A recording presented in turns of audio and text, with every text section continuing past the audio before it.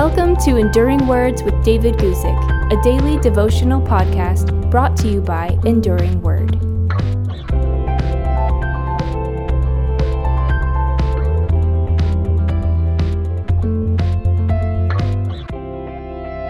Today, I want to talk to you about the meekness of wisdom from James chapter 3, verse 13. Here's our verse. Who is wise and understanding among you? Let him show by good conduct that his works are done in the meekness of wisdom. At the beginning of James chapter 3, the author addressed those who were teachers or wanted to be teachers among Christians.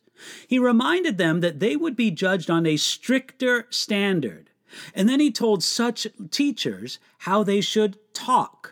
Of course, what James wrote about is important not only for the spoken word. He's speaking not only about the teachers, but especially to teachers.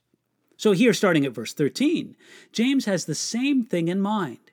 What he writes applies especially to teachers and leaders among the people of God, but not only to them.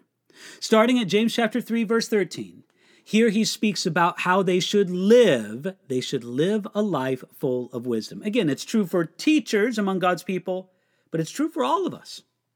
He begins by speaking to the one who is wise and understanding among you. You see, according to some commentators, the word translated wise, that's sophos, was a Jewish way of referring to a rabbi, a scribe, or a teacher. So here and in the following verses, James especially has in mind teachers and leaders, yet again, not only them. James wrote this, "Who is wise, let him show by good conduct." Your wisdom or lack of wisdom will show in your life. Wisdom is not mere head knowledge. Real wisdom and understanding will show it in our lives by our good conduct. In this sense, wisdom and understanding are like faith. They are invisible inner qualities. If a person considers himself or herself to be wise or understanding, it's fair to expect that this invisible inner quality will show itself out in regular life. Here, James told us how to judge if a person really is wise and understanding. One way to see is that in a life of wisdom, his works are done in the meekness of wisdom. True wisdom will be known by its meek manner. Now, what is meekness, at least in the sense that James meant it here?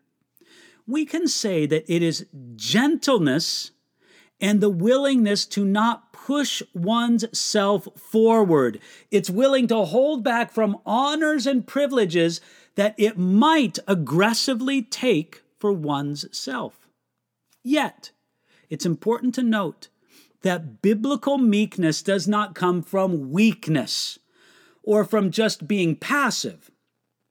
Biblical meekness is an active attitude, one that chooses to deliberately accept its place instead of forcefully demanding its own way. You see, the meekness of wisdom trusts in God. To be meek means to show willingness to submit and work under proper authority. It also shows a willingness to disregard one's own rights and privileges.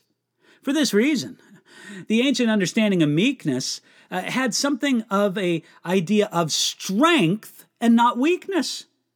The idea behind the concept of meekness was strength under control, like a strong horse that was trained to do the job instead of running wild.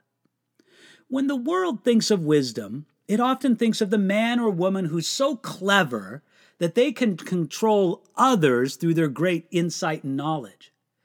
Biblical wisdom, God's wisdom, isn't like that at all. Don't forget, it's even more important for teachers and leaders among God's people to show that their works are done in the meekness of wisdom.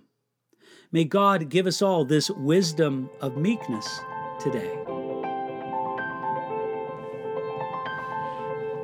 Thanks for listening to Enduring Words with David Guzik. For more information about David's ministry, visit enduringword.com.